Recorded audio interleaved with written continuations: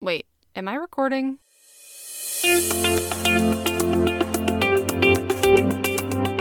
You are listening to Stuff About Things, an art history podcast.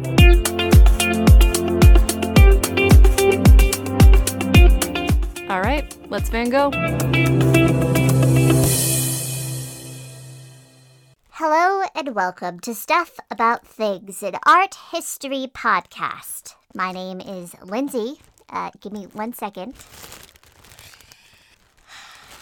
You would never know it from this audio, but I am getting my PhD in art history. Wait for it. I have the pleasure of having a 2-year-old niece who just had her birthday party at our house, and therefore we have a supply of helium balloons that would otherwise go to waste. Don't let this audio fool you. I am a very serious person who takes art history very seriously indeed. But I also like to have fun.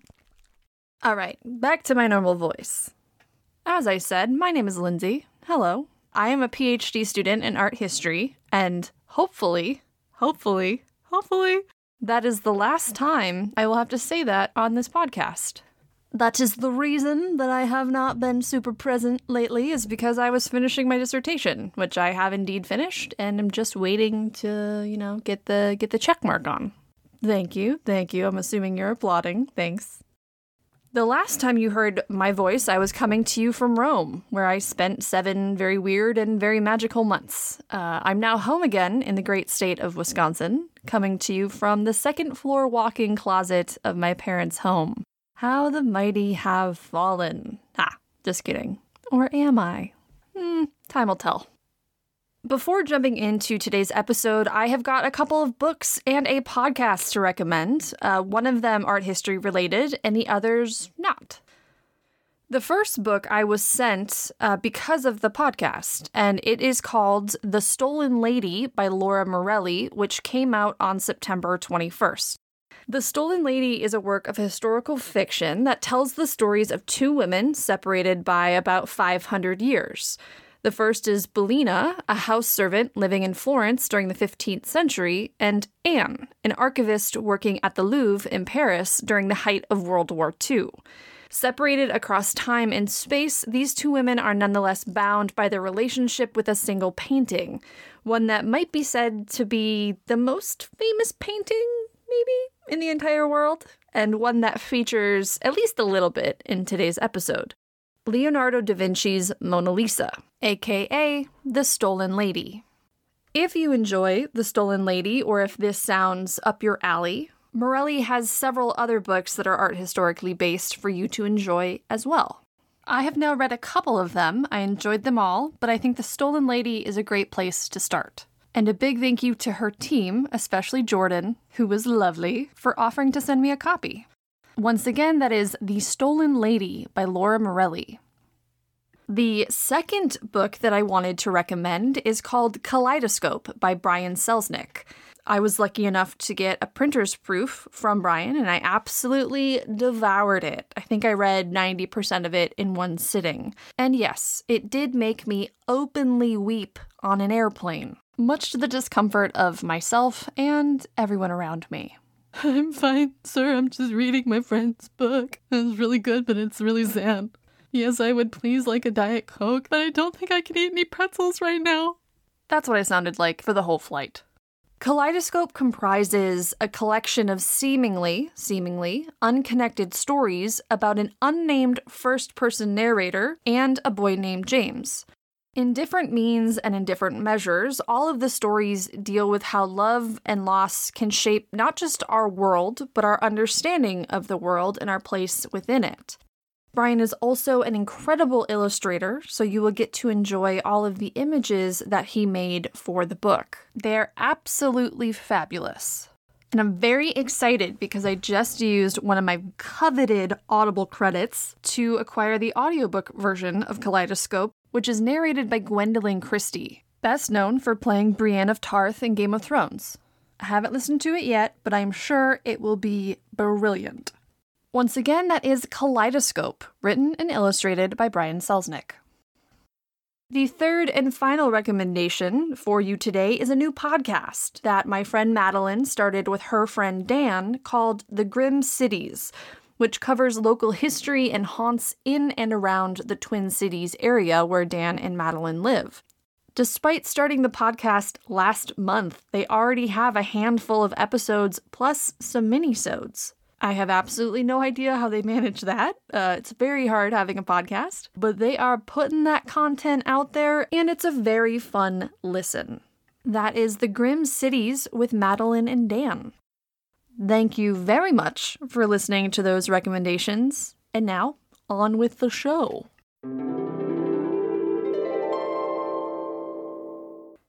This topic was suggested by a friend of mine, Jean Dommermuth, who is an avid podcast supporter, an incredible paintings conservator, and a dear friend.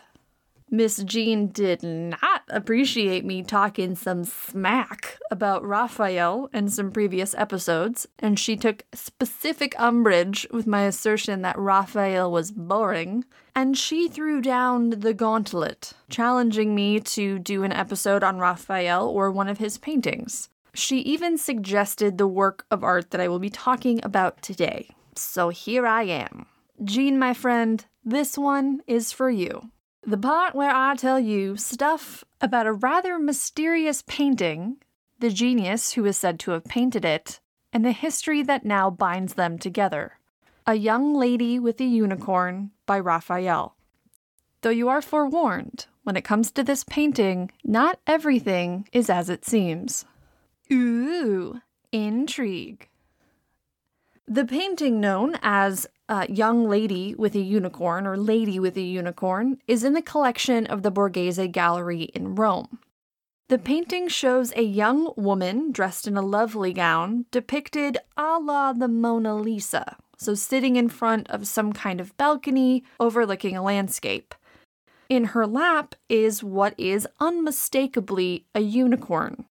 It's a little fuzzy unicorn, and it's got a skinny little horn, and its mouth is open as if giving a delightful little, nee. Cutest of all is the fact that the woman's fingers are intertwined with the unicorn's little legs, or as I sometimes refer to my dog Gus's legs, is Yankees. The painting is particularly well known due to having a rather mysterious past. Despite now being a famous painting and one of the Borghese Gallery's treasured masterpieces, the painting ran under the radar for a very long time. We are talking centuries. Sometimes that's just the way things go. You fly under the radar for about 400 years before, bam, your painted face is suddenly on any kind of merch that a museum could possibly sell. That is what the youths might call a glow-up. Today, the painting of a lady with a unicorn is especially well known for two things. One, for being a painting by Raphael, who was one of the most famous and beloved painters of the Renaissance, and two, for featuring a little unicorn, a little cute unicorn. However, both of these aspects of the painting, it being by Raphael and it featuring a unicorn, are relatively recent developments in the painting's history that were only established as of the early 1900s. Otherwise, the painting really wasn't considered to be anything special. Don't worry, we're going to talk about it.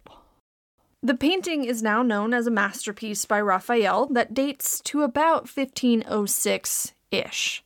However, the first secure mention of the painting doesn't come for another 100+ years, in 1623, when it was recorded as being in the collection of the Aldobrandini family, a very prestigious and rich family that was mostly based in Florence. Even in 1623, the identities of both the painter of the portrait and the sitter, or the woman featured in the portrait, were lost. The only defining feature of this portrait was the fact that the lady had a little unicorn in her lap. The next mention of the painting doesn't come until 1682, when the painting is described in an inventory of the Borghese family in Rome. It's listed as an anonymous portrait of a lady with a unicorn by a quote-unquote uncertain hand. Not very helpful. What this inventory does tell us that's useful is that between 1623 and 1682, Lady with a Unicorn went from the Aldobrandini collection in Florence to the Borghese collection in Rome. A switch that likely happened when an Aldobrandini daughter married into the Borghese family. Admittedly, that knowledge doesn't really help us with the portrait, but it does tell us the window in which this painting went from Florence to Rome. Which I think about 10 years ago, only the 1682 inventory was known, and no one really had any idea how a painting likely made in Florence had made it into the Borghese family's collection, where it has remained for over 400 years. At some point between 1682 and 1700-ish, the painting underwent major changes. For reasons unknown, someone decided to transform the Lady with a Unicorn into a depiction of Saint Catherine of Alexandria, an early Christian martyr and a very popular saint. In addition to adding a shawl, or something to cover the lady's shoulders in the name of modesty, the intervention also included covering the unicorn with Catherine's signature symbol of the broken spiked wheel. Yes, a spiked wheel. Now, I always thought, just based on, general knowledge of how these depictions of saints usually go, that Catherine died via spiked wheel. Yes, an execution via spiked wheel was a terrible way to go, and no, you should not read the Wikipedia article on it. A lesson I learned the hard way. But Catherine did not die via spiked wheel. That was how she was supposed to die. But when she laid a hand on the wheel, it broke, which explains why Catherine is almost always depicted with the symbol of the broken wheel beside her. Now, did her miraculous breaking of the wheel save her from execution? No. But it did help, because instead of getting crushed to death beneath a spiked wheel, she was simply assigned an execution technique that was more old-fashioned, which is good old-fashioned decapitation. And she has been a beloved martyr ever since. For over 250 years, the Lady with the Unicorn midnighted as Saint Catherine and her broken wheel, more or less flying under the radar as a nice painting, but definitely not a masterpiece. That would all change in 1927, the year I was born. No, I'm kidding. It was in 1927 that a gentleman by the name of Roberto Longhi examined the painting. Now, Longhi is something of a foundational figure in Renaissance art history, and really Italian art history more broadly. He was primarily a scholar of Caravaggio and Piero della Francesca, who are two very different painters, but whatever, follow your dreams. And he was widely noted for his connoisseurship, which is a fancy way of saying that he could look at a work of art, observe how it was painted, the style, the materials, etc., and tell you with a relative degree of certainty who was responsible for painting it. Very helpful professionally. Also, great party trick. In 1927, Longhi examined the Borghese Saint Catherine, aka Lady with a Unicorn. The then 37-year-old Longhi not only recognized that expanses of the painting had been repainted at some point, but he also hypothesized with a fair degree of certainty that the painting was not by an uncertain hand, but by none other than Raphael. Now, I wasn't there in 1927 when I was negative 63 years old, but this must have been something of a mic drop moment. This painting, for so long considered relatively unremarkable compared to the other masterpieces in the Borghese's collection, was actually the work by one of the greatest masters of the Italian Renaissance. That's like an invitation to party for the rest of your life. You know who probably liked a good party? Raphael, the genius to whom we now turn. Raphael was born in April of 1483 in Urbino, Italy. Remember that, it comes up later. This little tyke would become one of the most famous painters of all time. And you know that because there's a Ninja Turtle named after him. That's how you know you've made it big. Raphael became an artist after following in the footsteps of his father, Giovanni. Giovanni worked as a court painter at Urbino, which was no small thing, that was very prestigious. Unfortunately, Raphael was made an orphan quite early in life. His mother died when he was just 8, followed shortly thereafter by the death of his father when Raphael was just 11. The fact that Raphael was just 11 when Giovanni died likely means that Raphael never formally trained with his dad, though I'm sure he picked up a thing or two over the years. In fact, we don't know all that much about Raphael's early career and his artistic formation. He does seem to have been something of a prodigy, one who was in contact with some of the greatest artists from that area of Italy. Raphael's first major commission was for an altarpiece in 1501, when he was just shy of 20 years old. Things get a little hazy for a few years after that, though Raphael is documented as being in Florence and working in Florence between the years of 1504 to 1508. This is the period of years in which he would have painted Lady with a Unicorn, which is to say it's very similar to some of the paintings that he was producing during this time, allowing us to tentatively date it. Despite only being in his early to mid-20s at this time, Raphael painted some of his early masterworks during these years, including several rather famous paintings of the Madonna and the Madonna and Child, such as the Madonna of the Goldfinch, the Madonna of the Meadow, as well as a painting of the Madonna, the Christ Child, and St. John the Baptist known as La Belle Jardinière in the collection of the Louvre. And yes, I would like a croissant to go with my terrible French accent. One of the artists to have a major impact on Raphael and his style during these years was Leonardo da Vinci, whose time in Florence overlapped with that of young Raphael.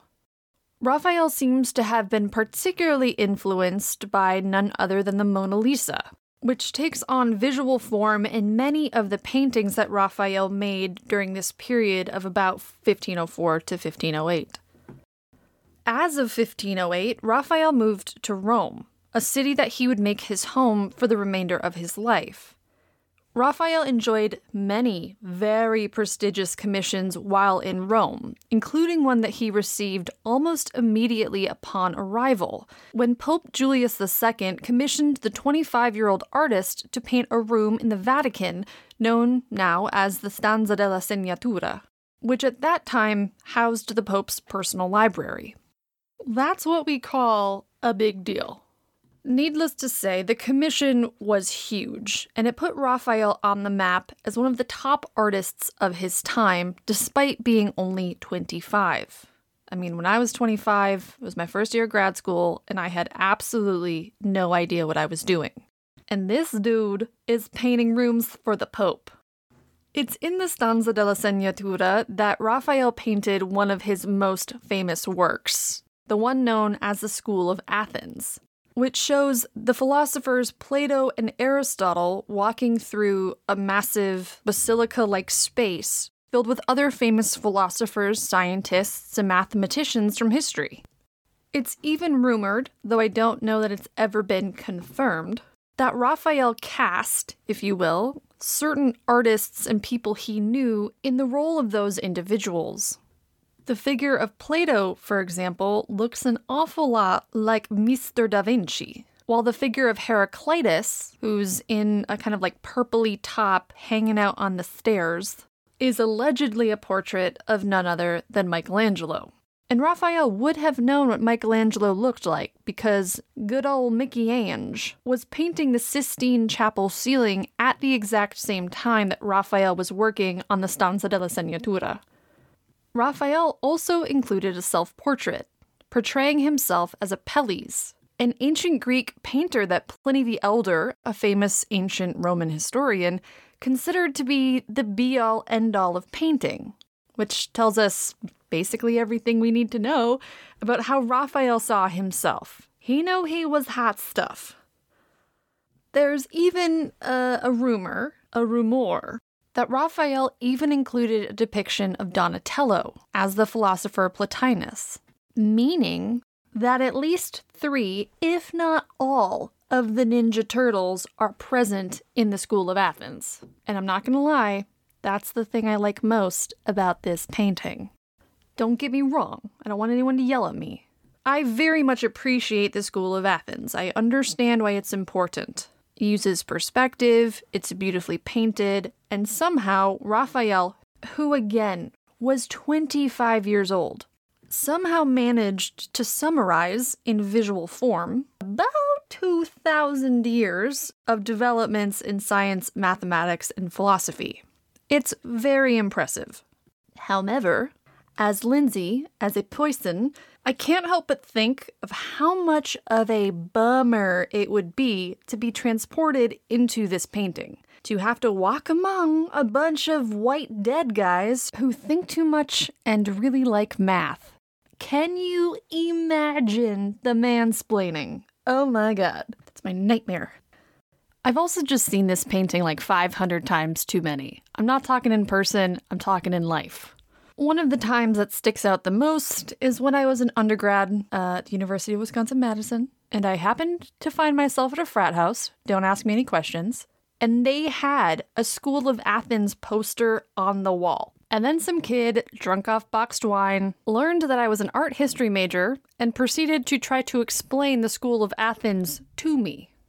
Yeah, this is a painting by Michelangelo or something. That guy looks like Leonardo da Vinci. Have you read the Da Vinci Code? According to that, Da Vinci was a Freemason. From that moment on, I've never forgiven Raphael. Never. Wasn't his fault. I don't care. I still blame him. It's because of him that I had to endure that dumb conversation. Raphael's work on the stanza was so well received that even before he finished the Stanza della Segnatura, Julius II had already commissioned him to paint another room, the so-called Stanza di Eliodoro, or the Room of Heliodorus. And before anyone gets on my back, I'm not being pretentious in using their Italian names, okay? I mean, maybe a little bit, but these are the names that these rooms go by in art history books. They are known as the stanze. Despite being painted within a couple of years of the Stanza della Segnatura, the Stanza di Eliodoro really shows how Raphael's style changed during those first few years in Rome. The frescoes feature larger figures, they have more dramatic compositions, the paintings are darker, even including one night scene. They're more theatrical, you could say. In fact, one of my favorite works by Raphael is in this room, which is a night scene that depicts the deliverance of St. Peter, in which this glowing angel ushers St. Peter, or saves St. Peter from a prison cell. And in person, the angel really does seem to glow. I don't know how he did that, but it's a very cool effect. Raphael ultimately spent 6 years working on these 2 rooms for Pope Julius II, though he was also doing some other stuff in that time frame, including Raphael's forays into architecture. It was around, like 1510, 1512-ish, that Raphael started planning a chapel for Agostino Chigi, who was a rich banker from Siena, who had relocated to Rome, where he almost instantly became the richest person in the city. Dude had money coming out the wazoo. He could have hired any artist or architect to design this chapel, and he chose Raphael, which gives you an idea of just how in demand Raphael was as an artist during this period. Raphael's best-known architectural project was that of the Chigi Chapel, commissioned by Agostino Chigi to serve as his final resting place, and he is indeed buried there. The thing is, that chapel is in Santa Maria del Popolo in Rome, a church that is best known today for its paintings by Caravaggio. It doesn't help that later generations of the Chigi family not only made architectural changes to the chapel, but also commissioned none other than Gian Lorenzo Bernini to sculpt a couple of statues for the space. That is to say, most of the people who go to Santa Maria del Popolo today go to see the Caravaggio paintings, They might stop by the Chigi Chapel simply to see the sculptures by Bernini, but it is very easy to leave that place having absolutely no clue that you also just saw a work by Raphael, aka the Chigi Chapel. But now you know, and you can tell all your friends, that the next time you just happen to be in Rome, you can stop by the Church of Santa Maria del Popolo to see Caravaggio, to see Bernini, and also to admire Raphael's work as an architect. By 1514, Raphael was undoubtedly one of the most famous artists in all of Italy, probably even more so than Michelangelo. In addition to his job as a painter and an architect, Raphael also did some other stuff. He designed tapestries. He collaborated with printmakers. He was even given the position as superintendent of antiquities, a position that required him to inventory all of the famous monuments of Rome, bestowed on him by none other than Leo X, who, in addition to taking up Julius II's position as pope, after Julius died, of course, inherited Julius II's high esteem of Raphael, who was by far Leo X's favorite artist. This is all to say that Raphael was busy. Very busy. Maybe too busy. In fact, Raphael may have worked his way into an early grave. According to Giorgio Vasari, who is the source on artists' life from this time, Raphael died of exhaustion. Not from his workload, but from what Vasari alleges was quote-unquote amorous excesses, which is the fancy way of saying that Raphael was taking one too many trips on the love boat. You know what they say, when the boat's a-rockin', don't come a-knockin'. Although Raphael was pretty well known for his luck with the ladies, it's a bit far-fetched and even a little cruel to claim that he died from sexual exhaustion. Other, more probable causes have been suggested, including exhaustion due to the amount of work that he had undertaken. His body just kind of gave out, while others claim that he had some kind of pulmonary issue or a flu-like sickness, the severity of which I can imagine was exacerbated by just how much stress he was under. Bodies and stress don't mix.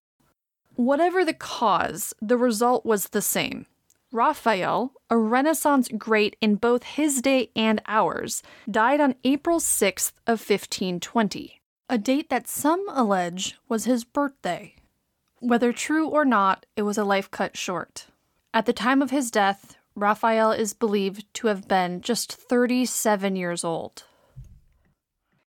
Raphael's sudden death was shocking for much of Rome and Italy more broadly.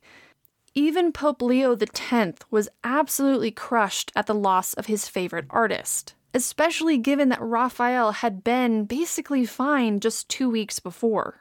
His funeral drew massive crowds, and it's even alleged that his body was carried by cardinals and accompanied to its final resting place by the Pope himself. That resting place was nowhere other than Rome's famous Pantheon, a former pagan temple that had since been turned into a Catholic church. And that is exactly where Raphael has rested for the past 501 years. One can still see his tomb there today and read the words inscribed on his sarcophagus that were written by Renaissance poet Pietro Bembo. The words read, quote, "Here lies that famous Raphael by whom nature feared to be conquered while he lived, and when he was dying, feared herself to die." End quote. Of course, Raphael still lives on in any number of artworks that he left behind, which these days includes A Lady with a Unicorn. And I say these days because, as I said earlier, the painting wasn't attached to Raphael until 1927, at which point The Lady with the Unicorn was actually St. Catherine with her wheel. It was in 1927 that a young Roberto Longhi examined the painting and asserted that it was the work of the master. Longhi also hypothesized that the painting had undergone at least one major historical intervention by another painter. There were expanses that just weren't up to snuff, particularly St. Catherine's dress and the symbols of her martyrdom. This hypothesis was proven correct when the painting underwent its first major restoration, though I should probably say underwent its first major attempt at a restoration. Attempt being the operative word. The results of that restoration were and continue to be quite controversial. Especially controversial was the decision to transfer the painting from its original wood panel to a canvas. I'm not exactly sure how the process works, but it's a pretty common intervention that conservators and restorers take when a painting's original support, which refers to the material on which the artist applied the paint, so in this case, wood panel, is in such a poor state that the painting itself is at risk. You usually hear about paintings being transferred from wood panel to canvas, but there are also instances in which a canvas painting is transferred to a new canvas. The reason that paintings are more often transferred from wood to canvas is due to the basic material properties of wood. It tends to take on moisture, it warps, it is tasty food for creepy crawly insects. Also, anything that's 500 years old is going to have its issues. There's not a ton available regarding the 1936 restoration of the painting. From what I read, the process of transferring the painting didn't go super well, ultimately inflicting more damage than it did good. One very helpful thing to come out of that restoration project was that the team did x-rays of the painting. To a lot of you, that might sound a little cray-cray, because why in the world would you x-ray a painting? But x-rays are very useful and are used often in these kinds of projects as a tool for seeing what changes have occurred on the panel or on the canvas over the years. They revealed that the painting wasn't a St. Catherine after all. At least it didn't start that way. Instead, all of St. Catherine's attributes had been added later. The x-rays also allowed the restorers to see, what was underneath those added layers of paint. And what, you ask, was lurking beneath Catherine's wheel? 'Twas an animal, but was it a unicorn? Yes, but also no. You'll have to keep listening for that one. Along with this knowledge about how the painting had changed over time, the team also came to one other very important conclusion. Something that they saw during the restoration convinced the team that this was not the work of a quote-unquote uncertain hand, but one by Raphael. That, my friends, is what you would call a very important discovery. How did they come to those conclusions? I don't know, but they did. These discoveries, however, came at a huge cost, because the restoration attempt is now widely believed to have caused unspecified but significant damages to the painting. And it must have been bad, because in 1959, the painting underwent another restoration to reverse some of the damage or to mitigate some of the damage that was caused by that earlier restoration. That's how bad it was. If I understand the timeline correctly, and I'm 80% sure that I do, as of 1959, I'm pretty sure the painting was still a St. Catherine. So the x-rays from the 1930s confirmed that the attributes of St. Catherine were added later, but there was no attempt made to remove those from the surface of the now canvas painting. That all changed in 1959. When the team removed those later additions to reveal what was underneath. The team essentially reverted the painting back to what it looked like between the years of 1623 and 1682, when the painting appeared in inventories described as a lady with a unicorn. The young lady with the unicorn was thus reborn. She had a renaissance, if you will. However, the x-rays from the 1930s show that the unicorn itself was a later addition to the painting after it was first finished. Before this portrait became a lady with a unicorn, she was instead a lady with a dog. In the very poor pictures I have of the x-ray, I personally think it looks like a baby cow, but it's ultimately a little dog curled up in her lap. We also know from technical analysis that the unicorn was definitely added after the painting was originally considered finished. We know that because there is a layer of varnish that separates the paint of the dog and the paint with the unicorn. You wouldn't apply varnish to something that wasn't finished. I guess it's not impossible, but it's very unlikely. Ergo, therefore, the presence of varnish between the dog and the unicorn indicates that the artist thought this work was finished when it was just a lady with a lapdog, and the unicorn was then added at a later date. It's not like halfway during the process he thought, I think this dog should be a unicorn. No. If they added varnish, they were probably done.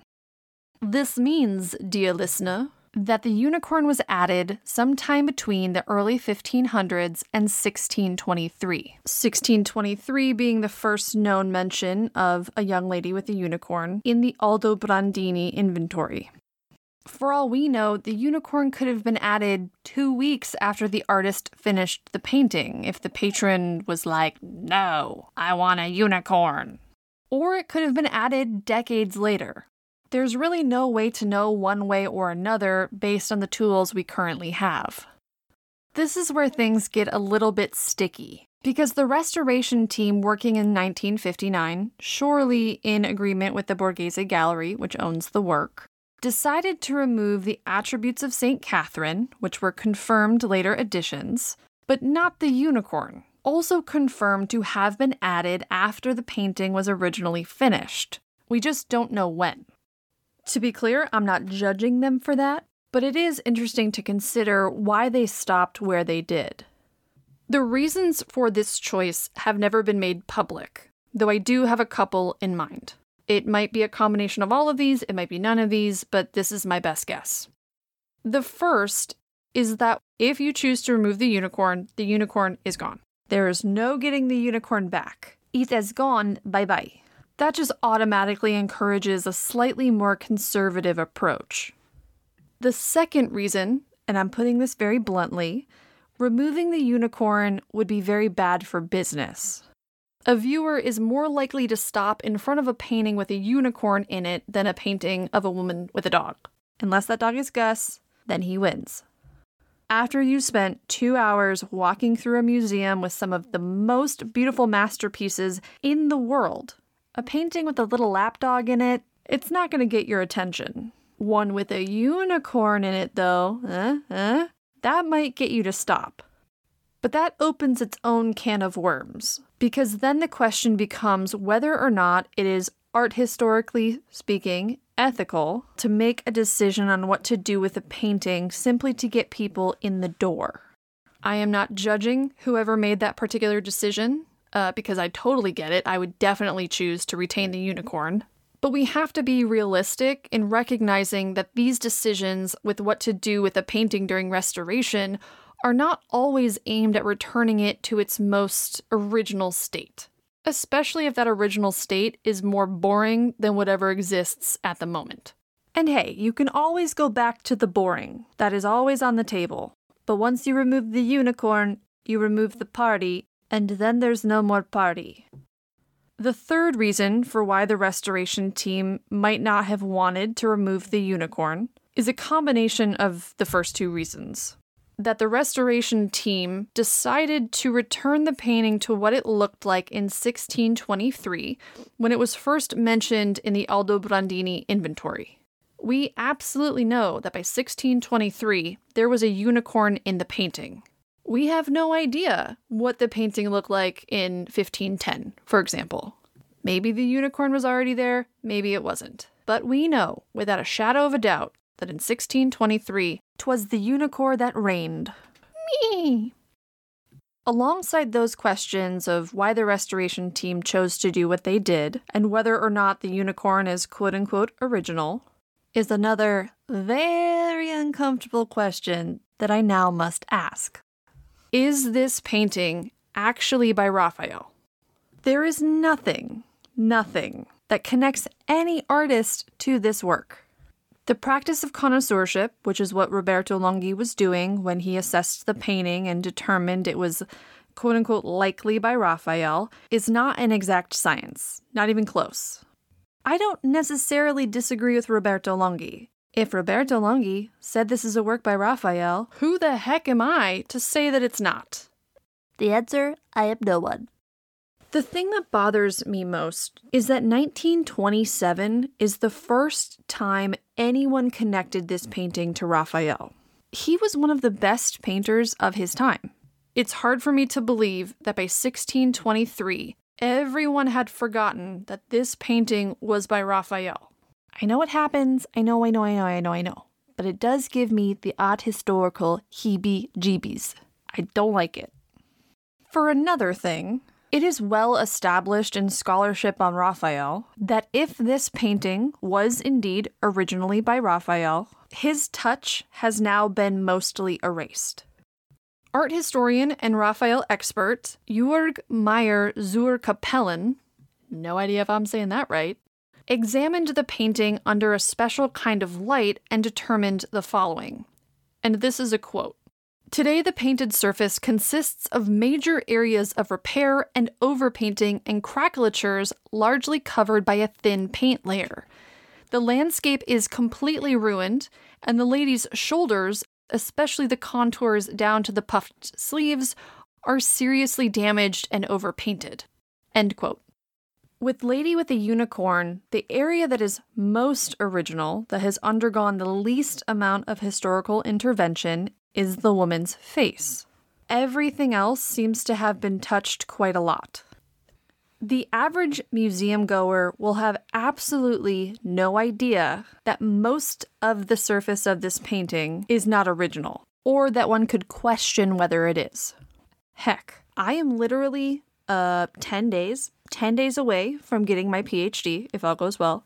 And if you put me in front of this painting and said, hey, this is by Raphael, and I didn't know any better, which I usually don't, I'd be like, cool. Which just goes to show very few of us, even those of us with PhDs, have any idea what we're talking about. Our sheer narcissism and a relatively good vocabulary just makes us sound like we do. So is this painting by Raphael? I don't know. Your guess is probably as good as mine. And it's not like the Borghese Gallery is going to tell you any different. Like, what are they going to do? Are they going to put a didactic on the wall that basically says her face might be by Raphael? Maybe it's Raphael, maybe it's Maybelline? No. They are going to sell this and have been selling this as a Raphael masterpiece for decades. They're invested in us believing that this is an original Raphael. Again, maybe parts of it are. But there's a lot more to this painting than first meets the eye. For all this talk about what parts of the painting are original, what parts are not original, etc., etc., etc., it's easy to forget the experience of actually seeing this painting in the Borghese Gallery. It's a beautiful painting. I personally would say it's beautifully painted because apparently I don't know the difference. And it doesn't really even matter if I did know the difference or didn't. It's a very charismatic painting that you can't help but look at. It demands your attention. And not because of the unicorn. That's the weird thing for me. It's not the unicorn. And this whole time I've been like, unicorn this, unicorn, blah, blah, blah, blah, blah. The unicorn might be the thing that catches your attention first. Like, whoa, that's a unicorn. But what keeps you looking at the portrait is the woman. I mean, maybe that's because Raphael painted her face. I don't know. But something about her blue eyes, her stare, it's just entrancing. And that begs the question, who is the woman with the unicorn? And the answer is, drumroll please, nobody knows. No clue. I mean, maybe some clues, but for the most part, no. There are certain deductions that we can make to limit the scope of who this individual might be. Those deductions, however, operate on the assumption that 1, this is indeed a painting by Raphael, and number 2, the dating to 1504 to 1508, somewhere in that time frame, is correct. If either of those things don't turn out to be true, then the foundations for this guesswork that I'm about to outline crumble. But who cares? Let us speculate wildly. There are a few things about Raphael and this portrait that allow us to limit the scope of who this woman might be. The most important piece of information that we actually know is that portraits of young women like this one were often painted to commemorate a young woman's marriage and or wedding, either right before it happened or just after it had taken place. In those kinds of wedding portraits, it was very common to include symbols related to matrimony. These included both the dog, a symbol of fidelity, and a unicorn, which was a symbol of virginity. Why, you ask? Well, it was said that only a virgin could tame a unicorn. At least they get to do something for fun.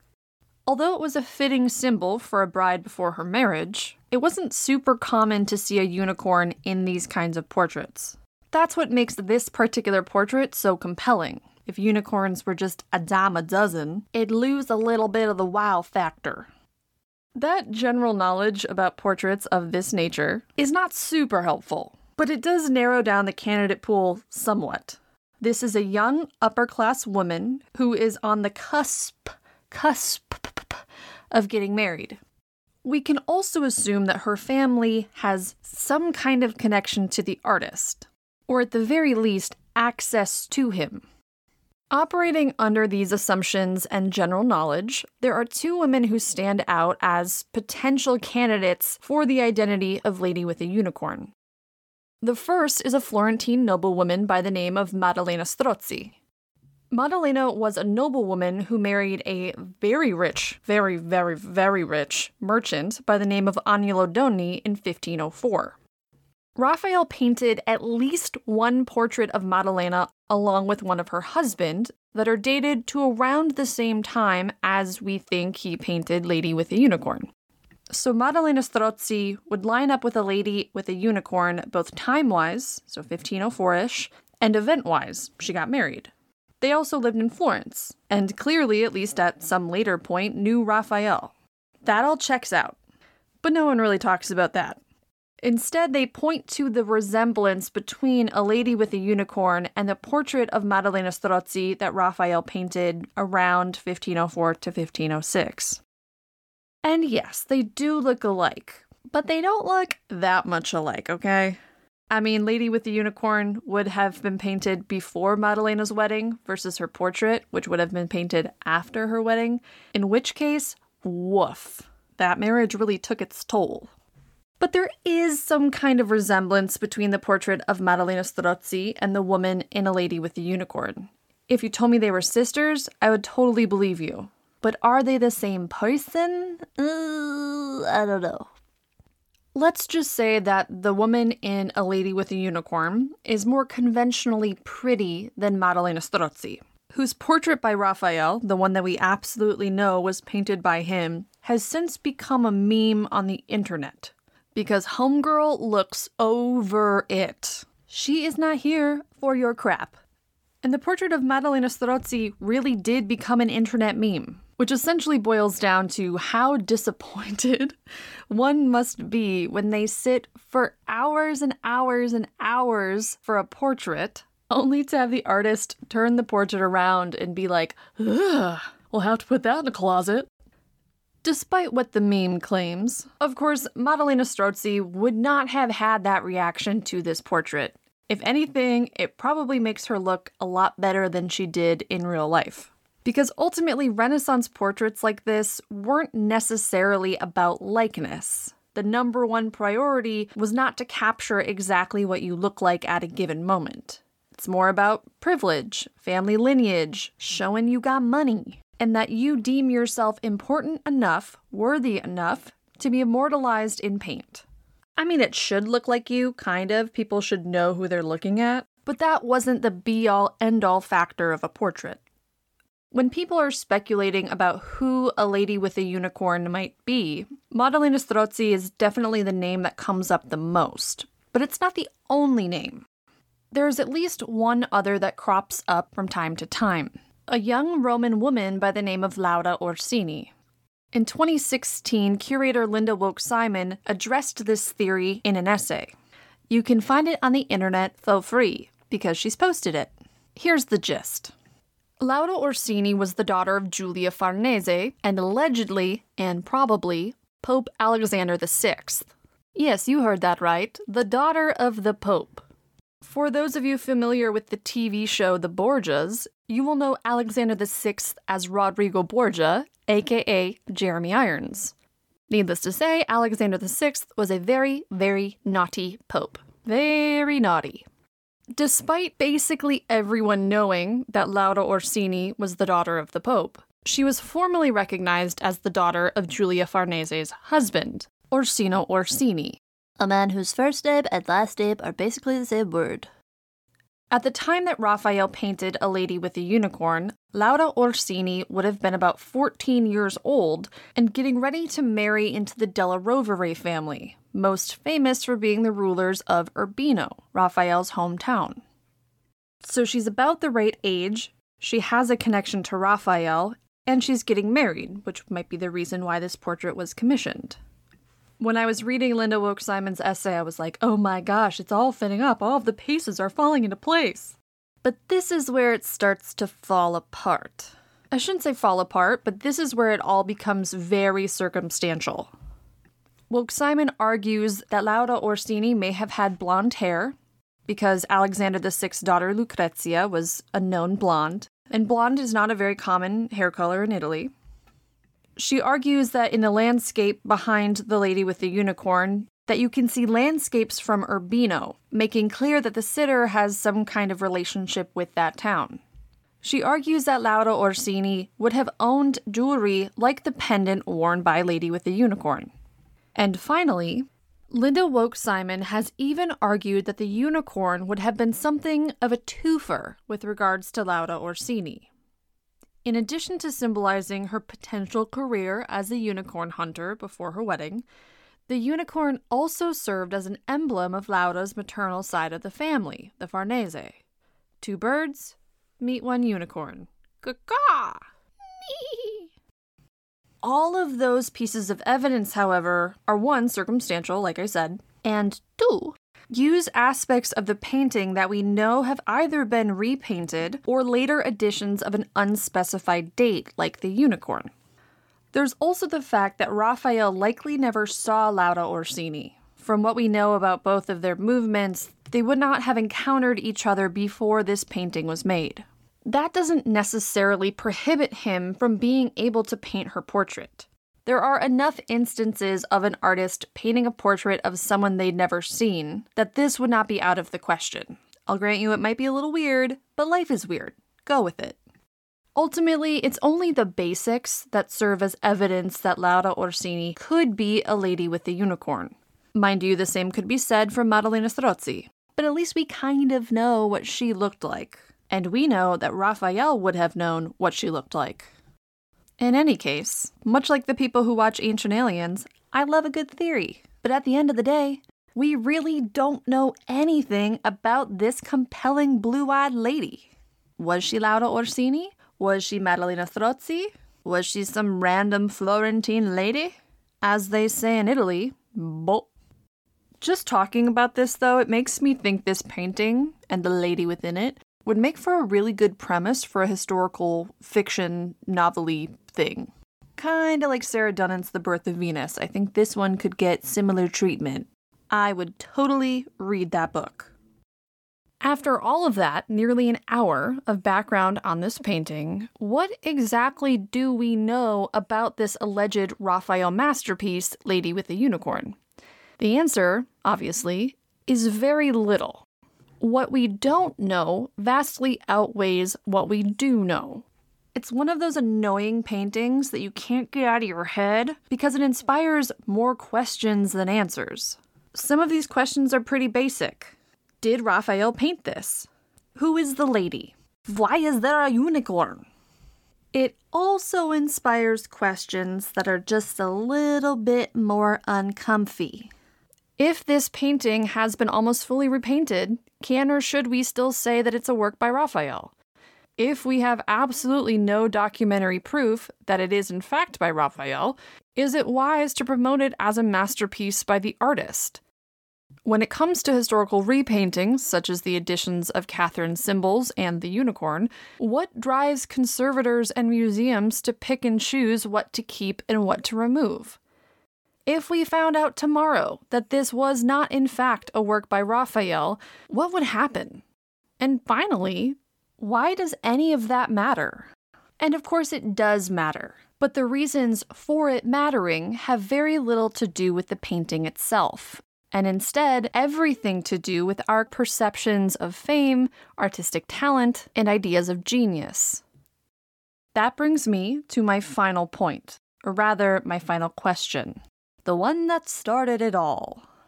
Do I still think that Raphael is boring? I grant you, this probably isn't the best episode to address that because we're dealing with a painting that may or may not be by Raphael, but just go with it. I know the right answer to this would be no. I know that. But the honest answer, I'm scared, is kind of. But that's not Raphael's fault. I don't have any beef with Raphael. In fact, I have a rule in my life that I try not to start drama with people who are, 1, far more talented than I am, and 2, that have been dead for 500 years. It's a pretty good rule. Unfortunately for me, by calling Raphael boring, I was unknowingly creating beef with my future friend and conservator extraordinaire, Jean, who has not been dead for 500 years, but is way smarter and far more talented than me. When Jean called me out on this particular art historical indiscretion, she made a case for Raphael. She is a valiant defender of his honor. And she said something that stuck with me. I'm paraphrasing because there were a couple of glasses of wine involved, but she said something along the lines of, "How can you think Raphael is boring? He is such a beautiful painter." And it's absolutely true. Though to be fair, I never said he wasn't a beautiful painter, I just said he was boring. These are very different things. I can only speak for myself, but for me, the beauty of Raphael's works really come across in person. That's where the wow factor is. And a lot of us learned about Raphael and his works in the classroom. I did go to Rome when I was 17 and saw some stuff, but I was an idiot and had no idea what I was looking at. So I learned about Raphael and his major works on flashcards. And boy, oh boy, did I memorize the crap out of those. But knowing and understanding are two very different things. There is only one work that I've seen of Raphael's in the classroom that I can remember feeling like, wow. And that's his portrait of Baldassare Castiglione. But all of the rest that you typically see in a classroom environment, the School of Athens, various Madonnas and Childs, early portraits, altarpieces, though some of his later altarpieces do get a little bit weird, but they're weird in a pretty way. And those things just don't do it for me. They don't. Maybe I'm defective. That's a debate for a different day. But it also seems to be a generational thing. Because I've heard from several professors who are excellent teachers and have been doing this for a very long time, that in the past 10 to 15 years, it has become harder and harder to keep their students' interest, not only when they're discussing Raphael, but any number of early to mid-Renaissance artists. There are probably a ton of reasons for that. But one of the bigger ones is the fact that the younger generation's relationship to images, to visual culture, to our consumption of media has changed so drastically over the past, 10 to 20 years. We have been programmed to more easily relate to the visual imagery of artists like Caravaggio and Rembrandt and Velázquez. There's also something about this that speaks to just the natural ebb and flow of artists' popularity over the years. 100 years ago, Bernard Berenson called Caravaggio not just the death of painting, but the death of art. And homie loved Raphael, loved him. Obviously, tastes change, because nowadays we are obsessed with Caravaggio, and Raphael is becoming harder to teach in the classroom.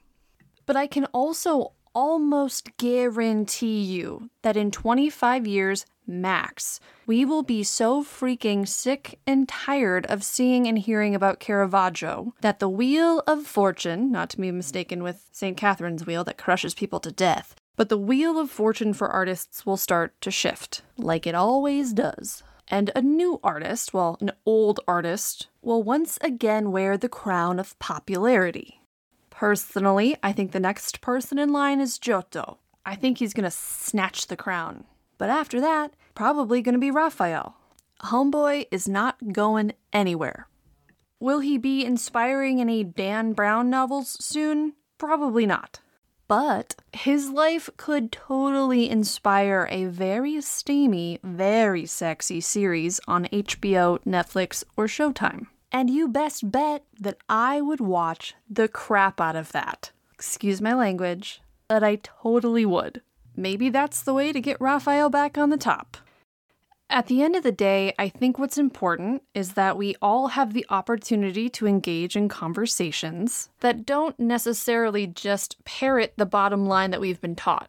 It is about respecting and appreciating an artist's talent while also being able to acknowledge that sometimes things just don't connect with you. And that's okay. It's also okay for people to vehemently disagree with you. That's not important. What is important is the conversation. So this is my advice to you. If you have the privilege of doing so, engage in loud debates about what you think is beautiful, what you think might be quote-unquote boring, what artists you love, what artists you don't, with friends at the dinner table. Which in my experience is always made just a little bit better if there are spirits involved, and I'm not talking ghosts. That's the kind of stuff that's important. And not just in art history, but in life. On that sentimental note, that's all I've got for you today. As always, I will post images related to today's episode on the podcast's website, which should still, I think, be under the domain of www.stuffaboutthingspodcast.com. In addition to those images, you can also find the sources that I used to write the episode and the option to contact me, though you are also welcome to do so through the podcast email, stuffaboutthingspodcast@gmail.com. Speaking of, I want to say a massive thank you to the handfuls of people who have reached out to check on me, to make sure I'm okay, and to ask when they could expect another episode. I love getting those emails, even if it makes me feel a little bit bad about not posting as often as I would like to. Now that my dissertation is finished, hopefully, I can post episodes a little more often. We shall see. As for Gus Corner, this episode, Gus is doing awesome. He's 8.5. He's a little old man. Currently sleeping on his throne of a dog bed. It's very comfy. He is well fed, well-watered, and of course, very well-loved. If you enjoyed the podcast, if you've been listening to the podcast and liking it, I would really appreciate it if you took 5 seconds to 5 minutes out of your day to leave it a review wherever you are listening to it. Not only does that make a podcast a lot easier to find, the more engagement there is, the more likely it's to come up in a search, for example, but it also lets people know what to expect, and it gives them a sense of if they'll like it. It also just makes me feel good, so there's that.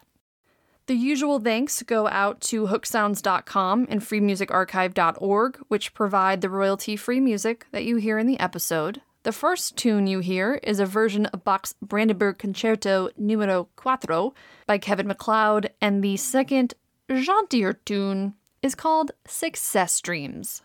That is all for me today. Let me remind you, as always, that it is so important to take the time to look at something beautiful. Keep an eye out and you'll find it. Alla prossima, amici. I am a very serious person who takes art history very seriously indeed. But I also like to have fun. Goodbye.